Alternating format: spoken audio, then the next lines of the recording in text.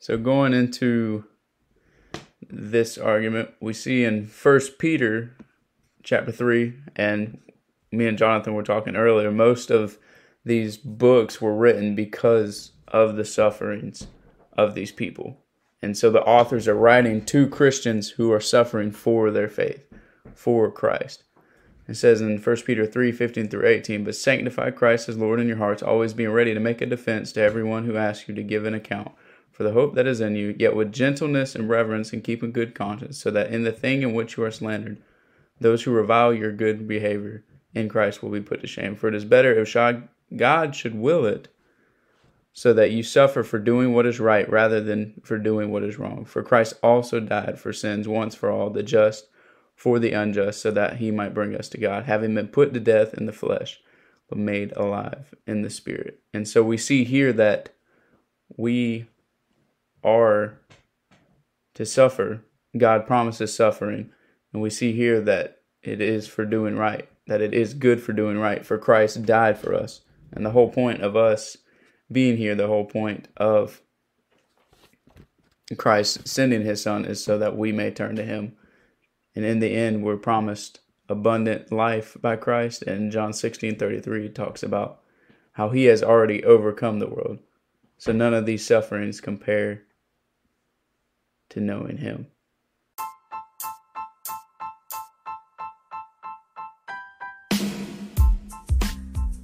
Hey everybody, you are listening to Grace Bond Ministries. Grace Bond Ministries is about sharing the Word of God, having conversations about difficult topics, talking about apologetics, coming together, tackling issues, answering questions, studying the Scripture, doing devotionals. Listen, Grace Bond Ministries has so many different things that we're going to talk about, that we have talked about, we're going to continue talking about. And this podcast is made for someone who wants to know more about the Christian faith, or wants answers to their questions, or just wants to ask questions, or just wants a safe place to talk about things, even things like politics, abortion, homosexuality, hell, or just how do I have strong faith?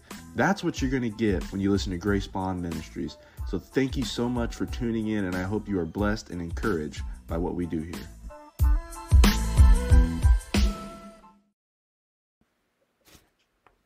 Good. Hey everybody, Jonathan and Christian here for yet another podcast.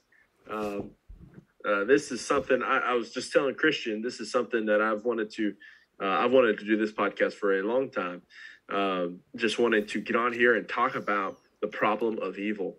So before we get into that, just a quick introduction. I mean, most people are going to know us, but maybe if you're just on the internet looking like we were for answers to other people, like how other people have answered this problem.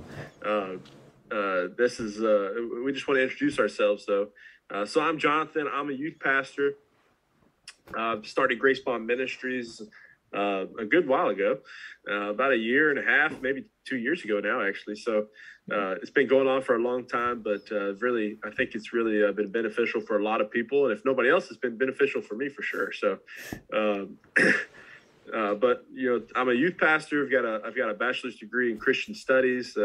One of my favorite quotes since I've been at this church was somebody I preached, and she walked up to me and she said, "You're on your way to being a regular pastor." So maybe one day I'll be a regular pastor, whatever that means. But anyways, we're excited to talk about this. Christian, why don't you introduce yourself real quick, and we'll get started.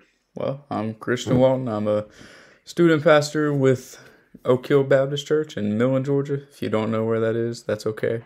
It's outside of Augusta, outside of Statesboro, just somewhere in the middle of nowhere there.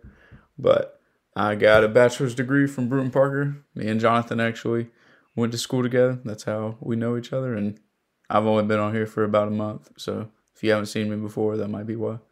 But I'm glad to be a part and to help tackle this problem of evil. Yeah. So let's get into this problem of evil, all right? Let me get some of this light off my face. So the problem of evil. So there's a deductive and inductive argument for the problem of evil. The deductive, the only difference is, so you don't have to go research like I did, trying to figure out what the difference is between deductive and inductive. A deductive argument is it's not a probability thing. It's an inductive argument is probability. And a deductive argument is this is what it is, how it is, or whatever. So there's a deductive argument against the existence of God because of evil. And that's what this is. And this actually kind of started with David Hume, I believe. And it's probably been going on for a long time. But David Hume, I think, was one of the first ones to really put it into words, the deductive argument. And that basically what David Hume says, he says, is God willing to prevent evil, but he's not able? Then he's impotent instead of omnipotent. That means he's there's certain things that he does not have the power to do if he's impotent. Or is he able? Let me just read the whole quote in whole so you don't get confused. What's my saying, his saying? So David Hume, is God willing to prevent evil but not able? Then he is impotent. Is he able but not willing? Then he is malevolent. Is he both able and willing? Whence then is evil? Why is there evil? So basically, in more common terms, if God is omniscient, is all-knowing, if he's omniscient, he's omnipotent. Omnipotent means all-powerful. And if he's omnipresent, so if he's all present, then he's present in all these circumstances. He knows what's going on in all these circumstances. And on top of that, if he's also loving, like Christians say he is, meaning so all this means that he has the knowledge, he has the power, and he has a good reason to stop evil. And the good reason is because of his love. And the power and all that is just because of who he is as God. He has power over all the things that he created. So that's kind of the understanding of God. But then evil still exists, even though God is all these things. Evil still exists. Therefore, God cannot exist because God is not intervening to stop evil like we think he should. All right. So is there a contradiction between God and evil? Now, that's the deductive argument. Now, William Lane Craig, interestingly enough, he actually says that there's really not anybody in the scholarly realm that is still giving the deductive argument. It's actually inductive now. So it's not that God does not exist. It's that it's improbable that God exists with evil in the world. And so it's probable that God does not exist because there's evil. And it's possible that there could be some kind of world where there's a God who is all these things. He's omnipotent, he's omniscient, he's omnipresent, and he's all loving, yet he allows evil in the world for a reason. So that's what we're going to kind of dive into. Is there anything you wanted to add there, Christian, just on the basic argument? I think you've pretty much covered it. I think we'll get further into it. I don't want to spoil anything yet. Yeah, we don't get spoilers. Then they won't watch till the end. So exactly. This is just a very personal question, I think, for Christian and I both. Yeah. Just counseling people, talking to people. We've had a lot of conversations with people who have suffered. We've faced suffering and evil ourselves. Maybe not to the extent as some people. I wasn't part of the Holocaust. But I mean, I've had some things in my life that were kind of tough to get through. And I've also talked with other people. And we get to some of those examples here in just a second. But this problem is something, and it's not just something we can ignore either. It's something that everybody has to deal with it. Everybody's going to face evil and suffering and all of this stuff. Everybody's got to deal with it. Christian, non-Christian, it doesn't matter. Everybody's got to deal with evil. And it is interesting. We're not going to get too much into this part on the debate, only on the podcast, but it is interesting, though, of how other religions and stuff try to deal with this problem. Most fascinating to me, and I think it's completely wrong, but the most fascinating to me is the New Age understanding of how they basically say there really is no such thing as true evil because everything, even the evil, is actually for good. And so there is no such thing as true evil, really. Very interesting hearing that from some of them. Now, they don't all say that. So let's jump into this, though. So where does evil come from according to the Bible? If we're reading the story of the Bible, the story of the gospel, the gospel is Genesis to Revelation. It's the whole Bible. The gospel, the good news of Jesus Christ, starts in Genesis. So what really is, where does the evil come from according to the Bible? So Christian, you want to go ahead and start us off on that? Yeah, so we got right, I think it's mentioned later in Scripture, but we have the angels falling, the original angels where Satan comes from, being the angel of Lucifer. We see him wanting to be God, which is where sin started. We see him fall. And then you come to Genesis with the story of Adam and Eve, and I'm sure we've all heard it, whether in Sunday school, whether just reading it. We've heard the story of Adam and Eve where this fall happens. We see in Genesis 1 and 2, creation comes into play. Then Genesis 3, Eve and Adam are there. Eve is tempted by this snake, who we learn later is Satan, who is that fallen angel. And she's tempted. She eats the fruit of the one tree God told them not to. They had all these other options. And of course, they had to choose that one tree because God told them not to. Kind of like when we say, don't look at something, everybody turns their head. No. So, in the same way, Eve came, ate the fruit, and this introduces the fall. There's a reason we call it the fall. We have different punishments that happened because of that working the land. Adam was cursed, and it's hard to work the land. That's why we sweat. Eve, when she sinned, God cursed her with the pain of childbirth. And so, sorry, all the women out there, mothers out there, Eve is the reason that y'all have pain in childbirth. The serpent was cursed by having to slither on the ground. So beforehand, and even in skeletons that they found, that snakes have little arms that are actually pushed into their bodies, which is the cool thing, because after the curse, we see that they have to slither on the ground, so their arms actually molded into their body. So you can still see that they were able to walk as Satan did as the serpent. And then most people believe, because God cursed the ground, therefore things of this world, creation was also cursed as a result of sin. I think that's a good explanation of the fall. And then we move into the law of the Israelites. We see the Ten Commandments, the one that most people know, that had to come into play because of sin, because of evil. You see the code of Hammurabi and different things like that. And Moses received this law all on the mountain. And we see the punishments. We've seen punishments like Korah's rebellion, where the ground opens up and swallows them because of the evil. We see Noah's Ark as a result of evil. We see Sodom and Gomorrah, and these things that people look at and really question the loving side of God.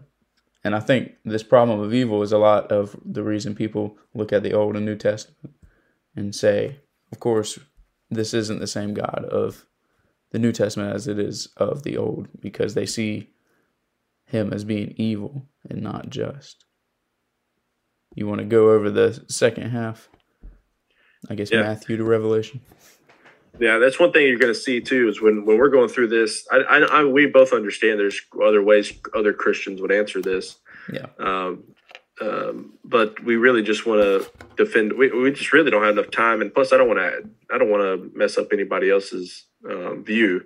Yeah. So I've already talked to a couple people. If they listen to this and decide, I kind of have a different understanding, I would be all right, having them come on and explain it. And, a Calvinist or an open theist really is who I'm thinking of.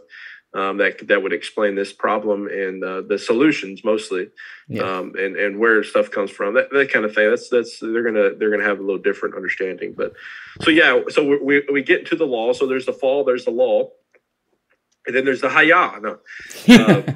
When Jesus bust up in the scene.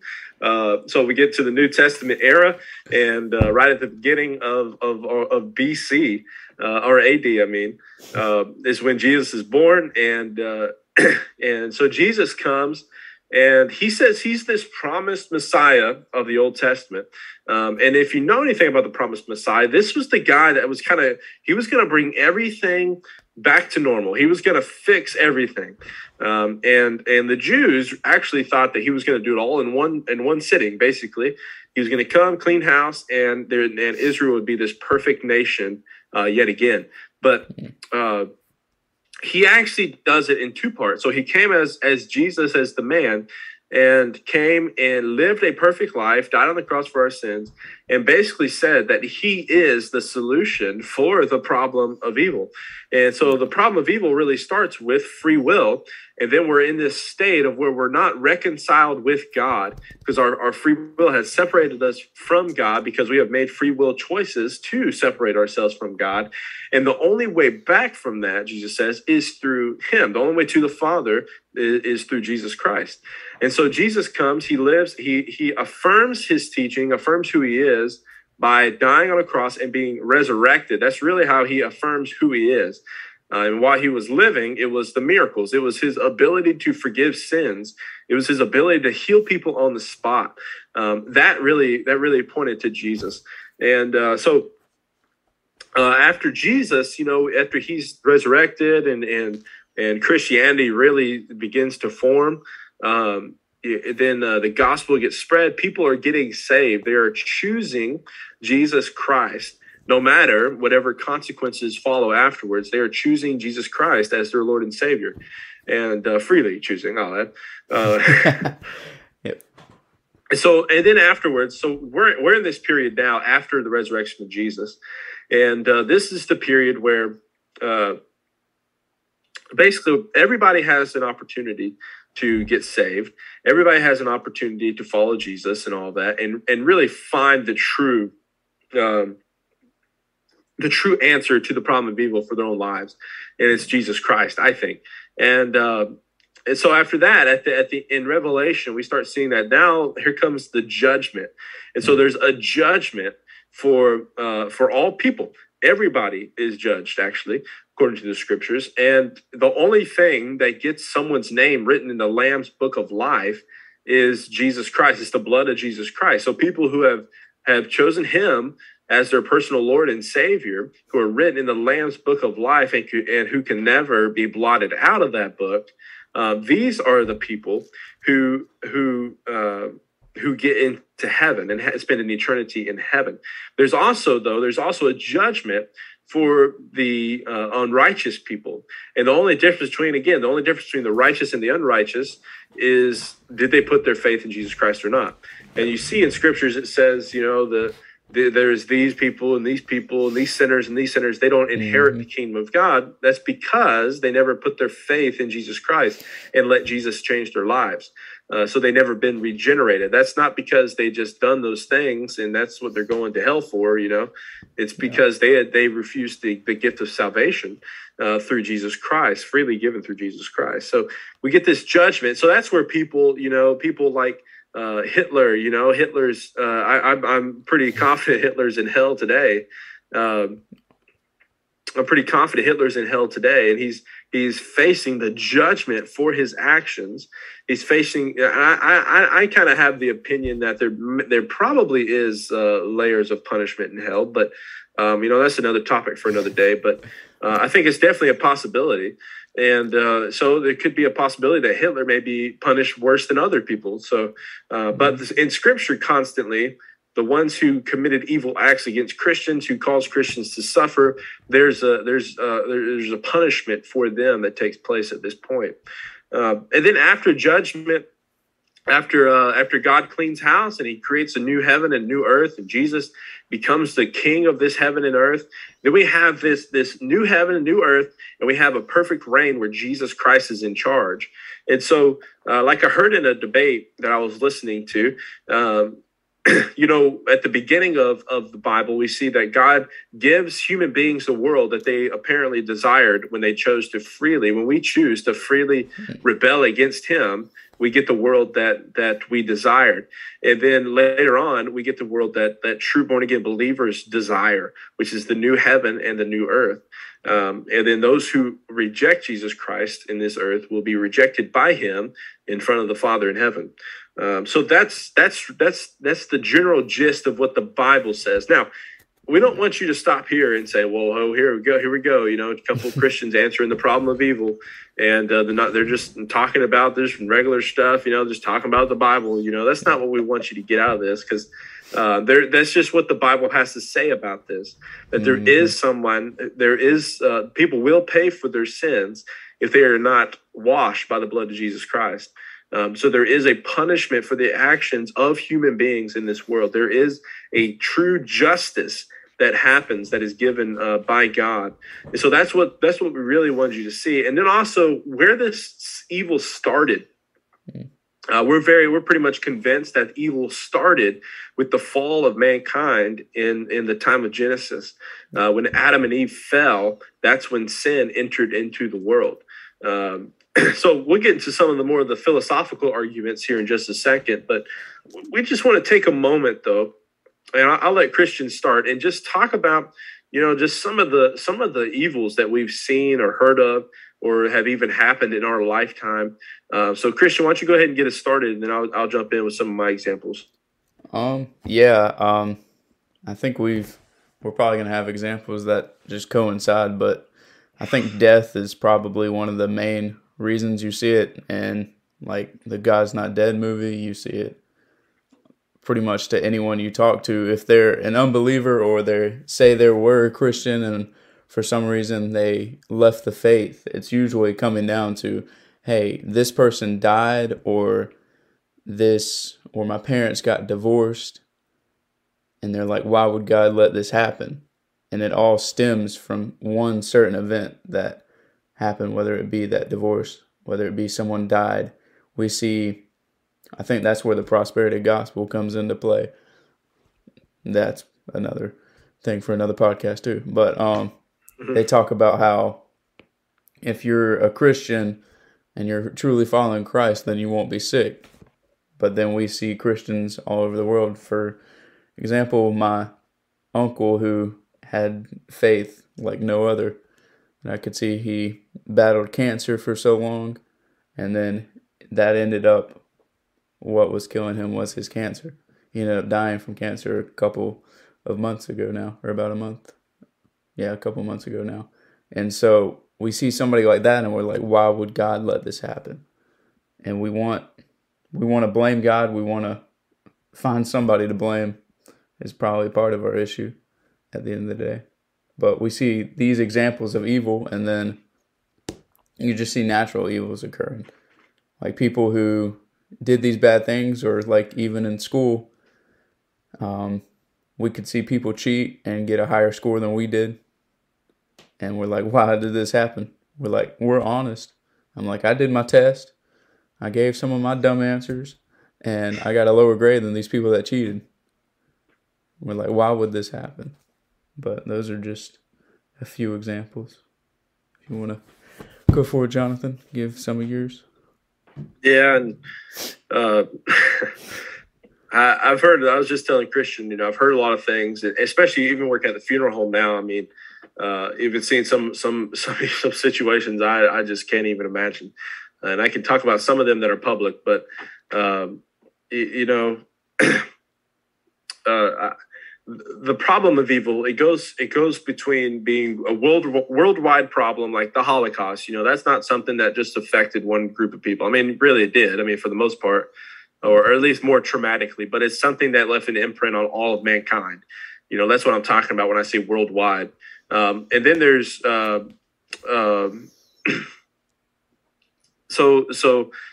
then there's evil that's like personal, you know, things that people personally have gone through, you know, and those are the ones we hear, you know, as pastors and ministers and that sort of thing, you know. So when we talk about like death, you know, and death is something that people all across the world, obviously they face it because everybody dies. Statistics are pretty certain on that. But, you know, it's like death, you know, like my mom died, and it's very interesting. mean, my mom died at 47, I believe she was. And I mean, that was 8 or 9, 10 years ago now. And, when she died, I actually started filtering. I said, okay, what was God doing in the midst of all of these circumstances? So started filtering that through my mind. And then also just hearing from people that I've talked to, like at the funeral home, we've had murders, we've had one of the worst cases we've had. And I've got to be careful because I can't share private details, but you can actually look this up on the news. Is there was a boy who was tortured by his father. His mother basically hit him in the head, and long story short, he was killed and tortured and starved by his own father and his girlfriend. Both are being charged today. But just hearing stuff like that, and I hear from rape victims all the time. How like I remember hearing from one person, and she said that she was raped when she was younger, but by her own dad, and but yet nobody would believe her, and so she was she was raped by her own dad. Nobody would believe her, so she's suffering. She even asked me, well, where was God when I was being raped by my father? That was a very very tough question to answer, and I don't really want to spoil my next part of this podcast, but there's just some very difficult things. And I know my brother, him and I have had a few conversations, and I'm sure he wouldn't mind me calling him out. Maybe this will get him to listen. I'll say, hey, I called you on the podcast. But me and him were talking, and sometimes, there's certain people like certain people have been through some very tough lives, almost unbearably tough. But sometimes you just sit there and you're just thinking about everything that's possibly could be happening in the world right now. Then the statistics of how many kids die of starvation every year and all this stuff. I mean, all these statistics and things.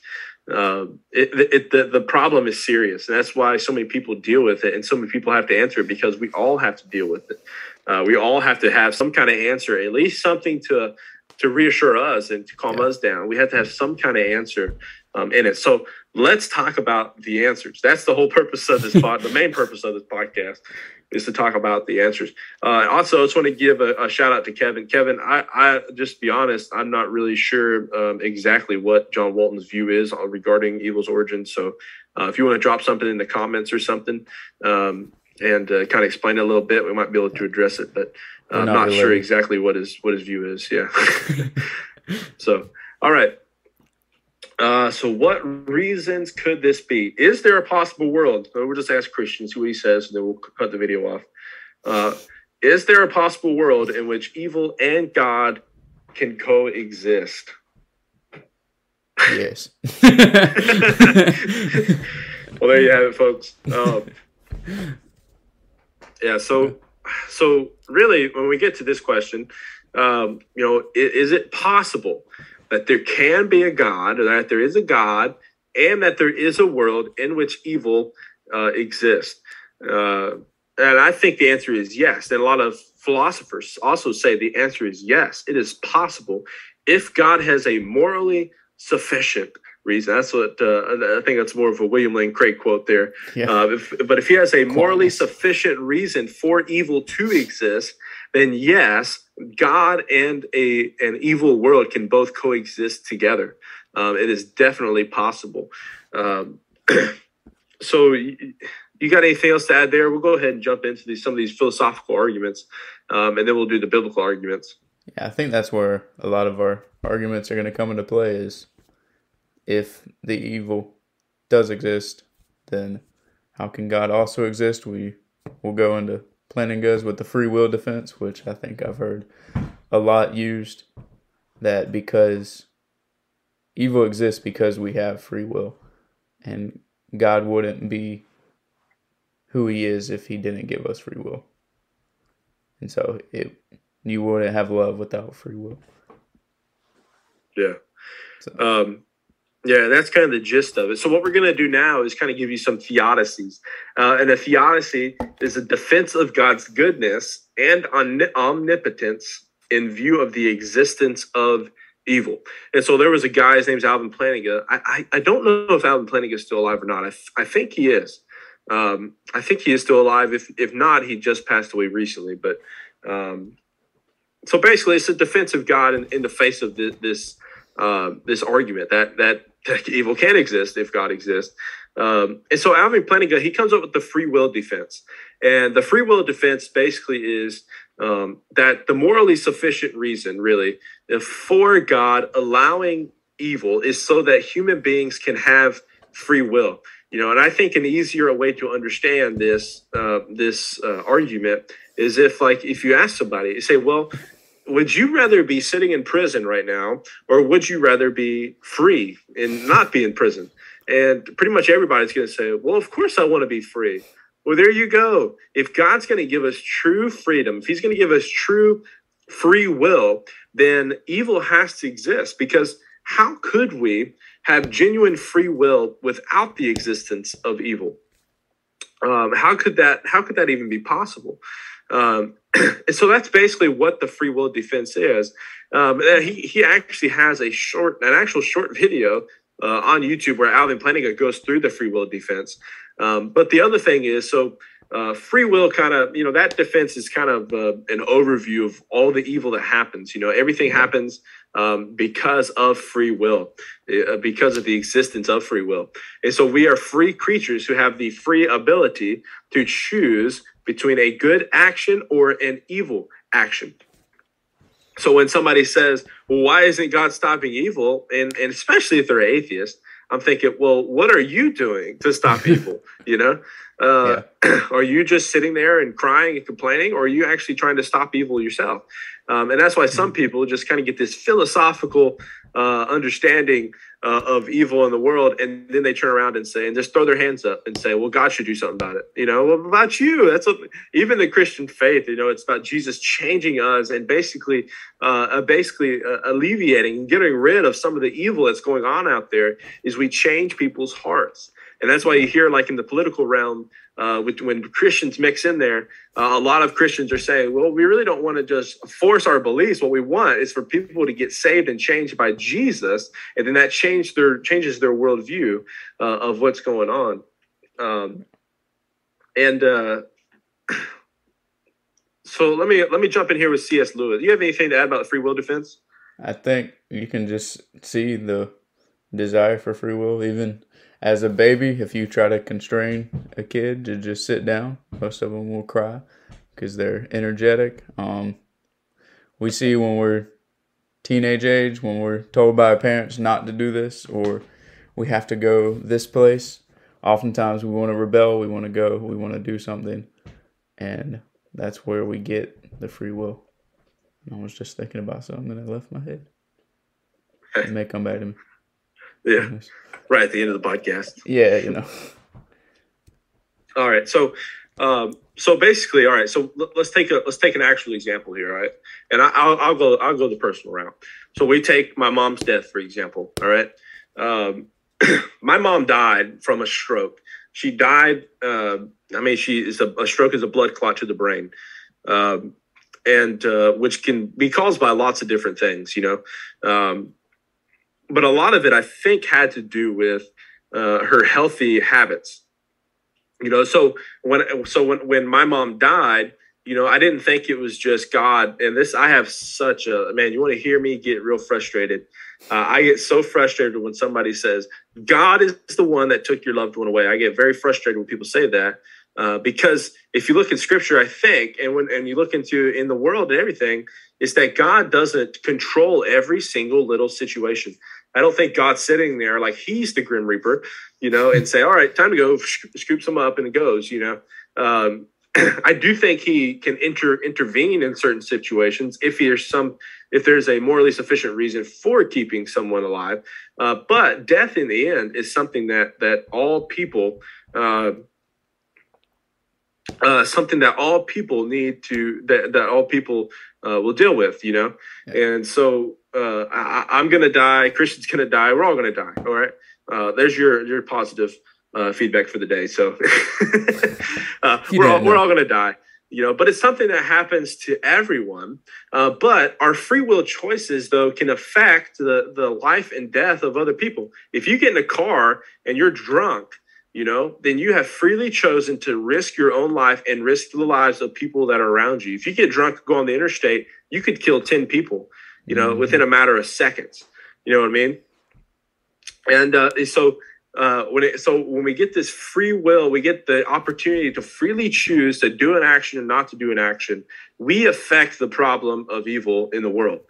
So that's why I say things like, okay, if I ask people, do you want me to press a button right now? If I had a button in my hand right now and I said I could get rid of all of the evil in the world if I press this button, and most people will say, yeah, go ahead, yeah, do it. Well, here's the problem: is if I press that button, get rid of all evil, I would get rid of all of mankind, because every evil decision, even Hitler, every evil decision is choices that are made by human beings who had the free choices to make.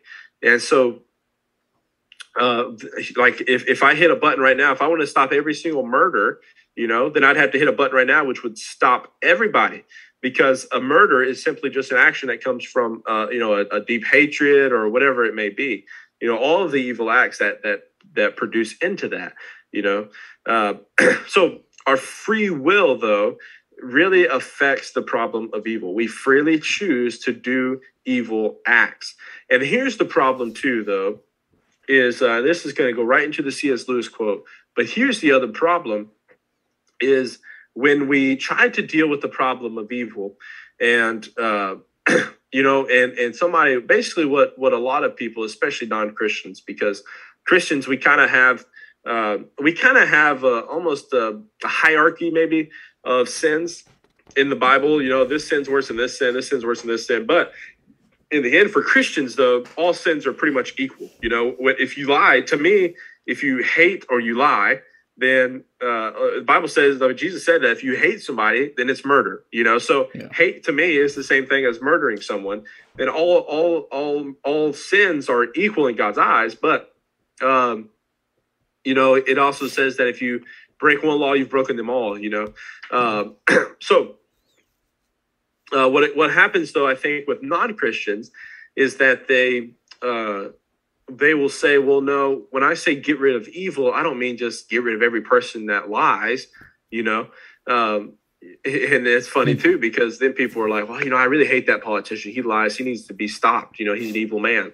I want to get rid of that liar, Okay, well, let's start with you. You're also a liar. Everybody is evil because of their free will choices. But especially with an atheist, it's how you gotta ask them, how do you know if something is even evil or something is even good? Because what they're going to say is, well, why doesn't God just let us have free will and let all choices be good? Well, how would you even know that there even is a problem of evil if there is no such thing as evil? If evil never existed, if God stopped all evil, how would you even know what evil was? How would you even know what good is? So let me read this quote from C.S. Lewis, because like it says in the title of the video, this is the biggest argument against Christianity. The biggest argument against Christianity. And it was one of the main arguments that it seemed to keep C.S. Lewis from even pursuing Christianity, because it was one of the biggest arguments. This is what he says. He says, my argument against God was that the universe seemed so cruel and unjust. But how had I got this idea of just and unjust? A man does not call a line crooked unless he has some idea of a straight line. What was I comparing this universe with when I called it unjust? If the whole show was bad and senseless from A to Z, so to speak, why did I, who was supposed to be part of the show, find myself in such violent reaction against it? Of course, I could have given up my idea of justice by saying it was not nothing but a private idea of my own. But if I did that, then my argument against God collapsed too, for the argument depended on saying that the world was really unjust. Not simply that it did not happen to please my favorite fancies. Thus, in the very act of trying to prove that God did not exist, in other words, that the whole of reality was senseless, I found I was forced to assume that one part of reality, namely my idea of justice, was full of sense. Consequently, atheism turns out to be too simple. If the whole universe has no meaning, we should never have found out that it has no meaning. Just as if there were no light in the universe and therefore no creatures with eyes, we should never know it was dark. Dark would be without meaning. So good would be without meaning if evil did not exist. And I think that's something that that God's trying to teach us in this world, is that evil exists and evil is bad. But Jesus, God, and the relationship we get with God after learning about this evil is absolutely phenomenal. It's life-changing. But all right, Christian, I'll let you jump in there because my throat's getting sore. Well, I remembered what I was going to say. But you were talking about earlier with believers and atheists asking about why does God allow this evil. Matthew West came out with a song basically tackling that a little bit. He said, God, where are you? Why don't you just do something? And Matthew West comes out and says, I did do something. I created you. That's the whole synopsis of the song. Kevin DeYoung came out with a book called Just Do Something. So we've got an action to play a part of it, and God may have just relinquished it to us because that's why we were created, to love and glorify Him. But going into just not knowing evil unless we saw something that was good. It's kind of like in sports. Unless we see how a sport is actually supposed to be played, we won't know what a foul is. So in football, we have to see how it's actually played, how you're actually supposed to block, to know that you aren't supposed to grab somebody by the face mask and throw them down. Because if not, that would be some of the easiest thing to do. And probably innate nature, if somebody runs you over, you want to grab their face mask and throw them on the ground. It's in our nature to do evil. But that's probably another podcast for another day too. Yeah. And so let's just back up and maybe you can help me too. Let's clarify what we're saying here, right? Because I was just kind of running through everything I just said, and you said in my brain. What we don't want it to sound like, though, is that we're saying that we're just trying to ignore the why. Well, what's the purpose? What's the purpose of us experiencing and knowing what good and evil is? I mean, do I really need to know what good and evil is? And it's hard for us to imagine a world in which we don't know what good and evil is. But even in the new earth, new heaven and new earth in Revelation, there is a full understanding of good and evil. And we see that in this triumphant, there's a triumphant worship in the heavens, during this time when the man on the white horse, comes to take over the world. There's this triumphant praise in heaven. There's a triumph for those who are persecuted Christians. There's a triumph there. There's something special about what happens when we have free will.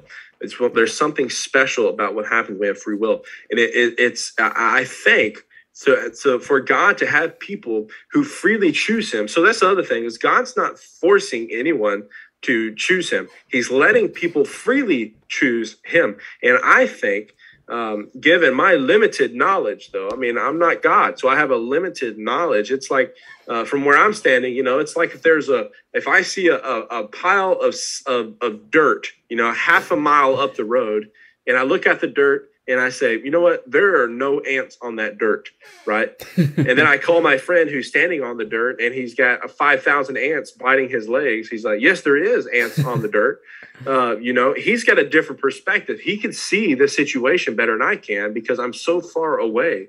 So the same thing with this. We're so far away from God, so we don't have all of the information that we could possibly have. I don't think we can understand all of the information that God has because of our human limitations. That's the word I'm looking for. Yeah. Limits. So I think this is the greatest possible world in which the most amount of human beings freely choose God as their Lord and Savior and as someone they want a relationship with. And that's why God instills inside of us this desire for this deeper meaning, something special. I think He puts that desire in us to draw us to Him. I think all this is going to get a little clearer once we get into the biblical arguments. But Christian, you have anything else about the philosophical arguments before we move on? Yeah, we got the Thomas Aquinas quote, an early church father, theologian, kind of goes along the same lines. He says, in order for you to have a changeable world, things must grow, die, and decay. And so in order for us to have this growing world that we all want, we talk about technology, we watch movies of the future where everything just grows. We have now VR coming out. In order for that to happen, stuff must grow, stuff must die, and stuff must decay. And so there must be this evil, there must be death here. And we see in Romans, which I guess we're jumping ahead a little bit into the biblical argument, but we have Romans 6:23, for the wages of sin is death. So in order for a world to change, the people have to change, and there must be death and evil. Yeah, so let's get into the biblical arguments, all right?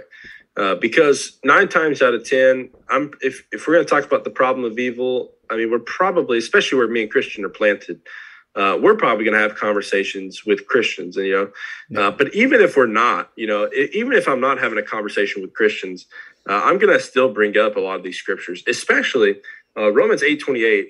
If you'll hardly ever hear me talk about the problem of evil and not mention Romans 8:28, or Calvinism, because of what this verse seems to imply. It says, we know that all things work together for the good. Oh, whew. All right. Well, wait, that's not all the verse. Of those who love God, who are called according to his purpose. So listen, if you don't love God, then if God's purposes are not your purposes, if a desire to seek God is not what you desire, if that's not the case, then everything's not going to work out for you good. But if you love God, have a personal relationship with him, then no matter what you face, God will and can bring good out of any situation that you find yourself in. And so I use this all the time. You say, well, Jonathan, your mom died at a young age. How can you deal with that? How can you still be a Christian after watching your mom suffer and be paralyzed, in half her body for a year? I say, well, I mean, I didn't deal with it so good in the moment or even the few years after that. But looking back now, like I said earlier, that story, that you can hear about this on the podcast. You look for the podcast called The Mom-Shaped Hole in My Heart. You'll listen to that. But, God brought good out of this, and it wasn't good for in every single way. I'm not saying, well, it was a good thing she died. That's not what I'm saying. And I don't think that's what God's saying. What God's saying, though, is that no matter what the situation is, he can make something good come out of that situation. And I think that's what happened with my mom's death, is especially in my life, is that it really motivated and pushed my ministry very, very strongly. It matured me to the point where I could be a mature adult, or somewhat mature adult, at such a young age, so I could start ministering early, and I can actually have a connection. It's not that he, like I said, it's not that he thought it would be a good idea, say, hey, I'll kill his mom. That's not what he did anyways. The fallen world killed my mother. But he used that situation for good. And I posted on Facebook before, if only she knew all the people I reached because of her death, it would be phenomenal. So, all right, Christian, you got a couple verses here. Yeah.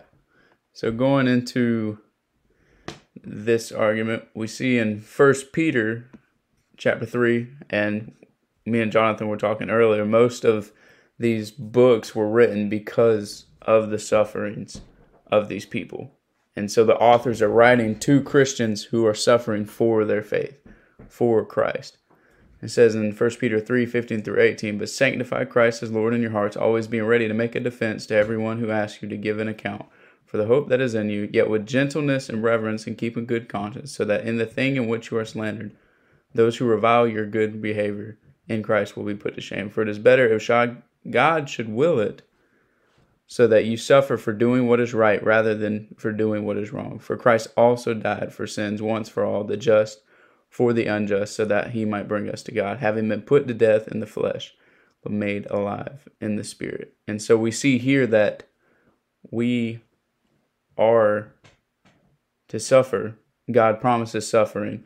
And we see here that it is for doing right, that it is good for doing right, for Christ died for us. And the whole point of us being here, the whole point of Christ sending his son is so that we may turn to him. And in the end, we're promised abundant life by Christ. And John 16:33 talks about how he has already overcome the world. So none of these sufferings compare to knowing him. And then I guess one of the main passages that I thought about, and I was talking with Jonathan earlier and couldn't remember the actual passage. In Matthew 5:43-46, it says, "You have heard that it was said, 'You shall love your neighbor and hate your enemy.' But I say to you, love your enemies and pray for those who persecute you, so that you may be sons of your Father who is in heaven. For he causes his sun to rise on the evil and the good, and sends rain on the righteous and the unrighteous. For if you love those who love you, what reward do you have? Do not even the tax collectors do the same?" And so this counterculture of loving your enemy and praying for those who persecute you, praying for the evil that is happening in our lives, which is definitely countercultural here. But we see in this passage that it says, "and sends rain on the righteous and the unrighteous." And so God blesses the righteous and the unrighteous. And I think we can see from that with the fallen world that some things happen because of the fallen world. Just like Adam, because of the cursed ground, that we can be pricked by thorns, we can be cut by branches, that it will be hard work working the land. And just like that, many natural things happen because of the fallen world. And there was a quote, I think, might have been looking at the Frank Turek video. It says, "God permits evil, but is not the cause of evil." And so he allows these things to happen. We talked about this, just the story of Job, where we see this debate happening between God and Satan, asking, all right, what can I do to Job? If I curse him, then he will not follow you. And he says, you can do anything, just do not take his life. And so we see his suffering. And yet through it, I think at the end, Job would definitely say it was all worth it. And that God permitted this suffering. He didn't cause this evil. He allowed the devil to do it in order for Job to be blessed. Because in the end, he was given back sevenfold, I think it was, of what he was given.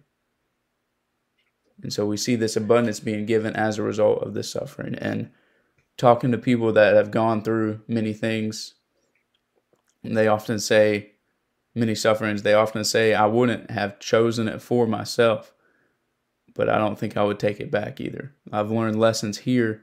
I've learned the power of God here. And we wouldn't have Christ if there wasn't evil in the world. Evil is the reason God the Father had to send his Son down to us. And just like we did, God suffers that evil. He suffers. Christ suffered tiredness on earth.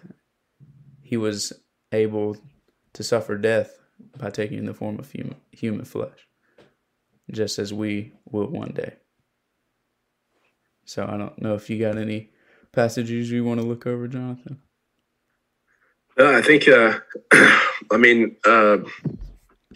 there's lots of stories in the Bible of suffering and evil. If you want to see the effects of free will, take a look at Judges. One of the worst stories in the Bible is this guy. He's traveling around with his wife or girlfriend or whatever, and whatever you want to call it, and gets to a place, and they say, we want to. He stays with a friend, and the whole town comes over there and says, we want to rape your friend, the guy, not the girl. And so the other two guys say, well, why don't you take her instead? And so they take her, rape her right outside the door, let her die at the doorstep.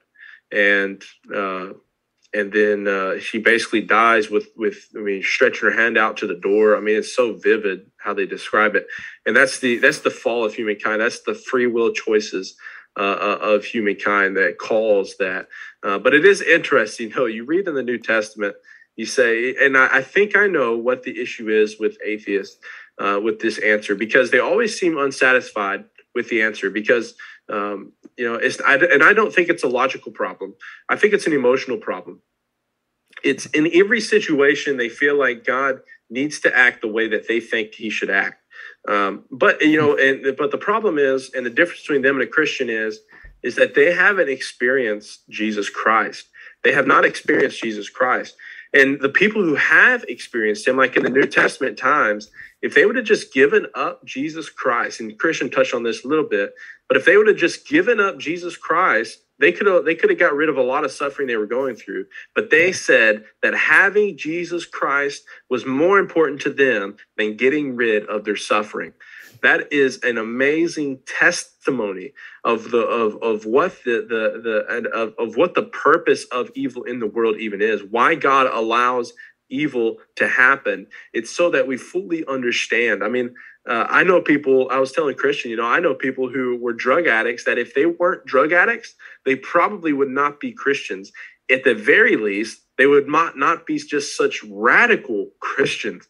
I mean, there is some very radical, even for somebody else to hear that's not a Christian or whatever, just the life-changing stories to hear about how Jesus Christ completely changed someone's entire life overnight, and how much love they have for Jesus because of what he did for them, is because he showed his light in the midst of evil. I mean, it is just some powerful stuff. But listen, we got to close this up. But listen, we're both aware that we did not cover every single argument against Christianity in regards to this issue. Okay. Definitely didn't cover every argument against Christianity, but even against the problem of evil. Yeah. So if you have any questions or anything, don't hesitate to email us, gracebondministries@gmail.com, and we'll try to get on here and answer some of those questions and deal with some of those a little bit better. I was telling Christian, I have a lot better conversations with people when I can ask questions and they can answer. We can kind of get down to where exactly the issues are arising, But I mean, just in the end, I believe God exists. I think it's possible that there's a world in which God can exist and evil can exist. And I think it's the best possible world in which God can bring the most amount of people freely to him by their own free will. He can bring them freely to him, to salvation, to a relationship with him that will actually last even into eternity. And so to understand what this crooked line is, or to understand what a straight line is, we first have to know what a crooked line is. To understand what is actually good, we have to know what evil is. All right. So, Christian, you got anything last things to add before I read this last passage? I think we're hitting the nail on the head as much as we can. And so we see, like you talked about, the suffering, especially of the apostles. Like, I think it's in 2 Corinthians, we see the punishments that Paul received. And he was one of the most radical guys. And we see all these punishments. We see John, they tried to boil him to death for his faith, and yet they couldn't kill him, which is just crazy to think about. One example I was sharing with Jonathan earlier was the story of Sam Elliott. If y'all don't know who that is, there's a documentary movie that they have called The End of the Spear, and he was in Ecuador with this tribe, I think it was called the Udani tribe, that he was trying to witness to these people, and these were known as some of the most ferocious people that nobody was allowed in there except for the tribal people. And they had this plan. They were going to drop care packages in for a certain amount of time. And then they finally felt comfortable enough. And they were meeting with these groups of people. And then stories were made up that they had raped or slept with one of the tribal people. And so the leaders got involved. And they ended up being killed. They got off the plane and ended up being stabbed to death by the leaders of that tribe. And one part that we see is that they had guns. They had went to that country. They were prepared, but they knew that the salvation of these these tribal members were more important than their own safety. And then from that suffering, we see how Sam Elliott's wife, Elizabeth Elliott, and a couple of family members from the other two actually came back and were able to save people from that village. Were able to help share the gospel with people from that village, and now they have a great relationship. Even with Sam Elliott's kids have a great relationship with these tribal members. And so we see how God turned that around. And if you're a Christian, looking at your family members who are Christians going to heaven is one of the best things for them, to be in the presence of Christ if they're truly saved. To live as Christ and to die as gain, in Paul's words. So we also see that. I think that's about all right. I've got. Well, let me, in the end of the story in the Bible is that one day, for people who put their faith in, who want to, the Bible says that salvation is not just a gift from God, but it is the gift of God. It is God is our salvation. God is the gift. Jesus is the gift. And so if you decide I don't want to spend my eternity with Jesus Christ, that's your decision, but that's also the decision you got to live with for all of eternity. So those who choose him as the gift, those who choose Jesus Christ as their Lord and as their Savior, those are the people this verse is talking about. But listen to this, though. This is Revelation 21:1. Then I saw a new heaven and a new earth, for the first heaven and the first earth had passed away, and the sea was no more. I also saw the holy city, the new Jerusalem, coming down out of heaven from God, prepared like a bride adorned for her husband. Then I heard a loud voice from the throne. Look, God's dwelling is with humanity, and he will live with them. They will be his peoples, and God himself will be with them and will be their God. He will wipe away every tear from their eyes. Death will be no more. Grief, crying, and pain will be no more, because the previous things have passed away. Then the one seated on the throne said, Look, I am making everything new. He also said, Write, because these words are faithful and true. Then he said to me, It is done.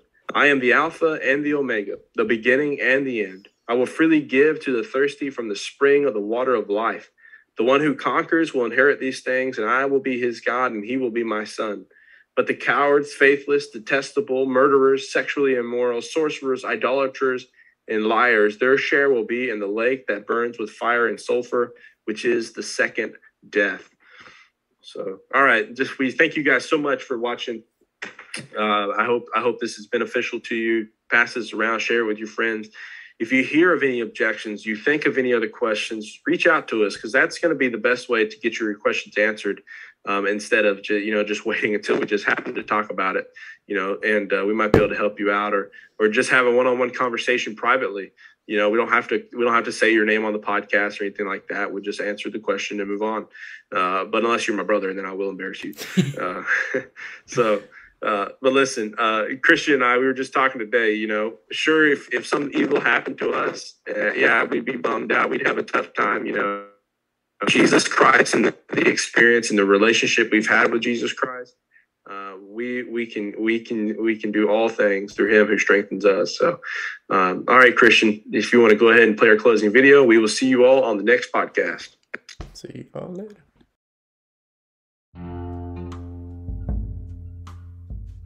Thank you so much for watching the Grace Bond Ministries podcast or listening to the podcast. I know there's various ways that you could be listening to this right now or watching this right now, but I just want to say thank you so much. And if you would, wherever you're listening, if you're listening on YouTube, subscribe to the YouTube channel. Podcast, please leave a 5-star review and write a little thing in there. If you're on Facebook, leave a comment. Let me know how this impacted you, or even any other questions or comments or concerns you may have. And also, if you have an idea or you have something you'd really want to talk more deeply about, you can always email me at gracebondministries@gmail.com. But thank you so much. Remember, for it is by grace you are saved through faith, and not of yourselves, for it is the gift of God. Thank you for listening to Grace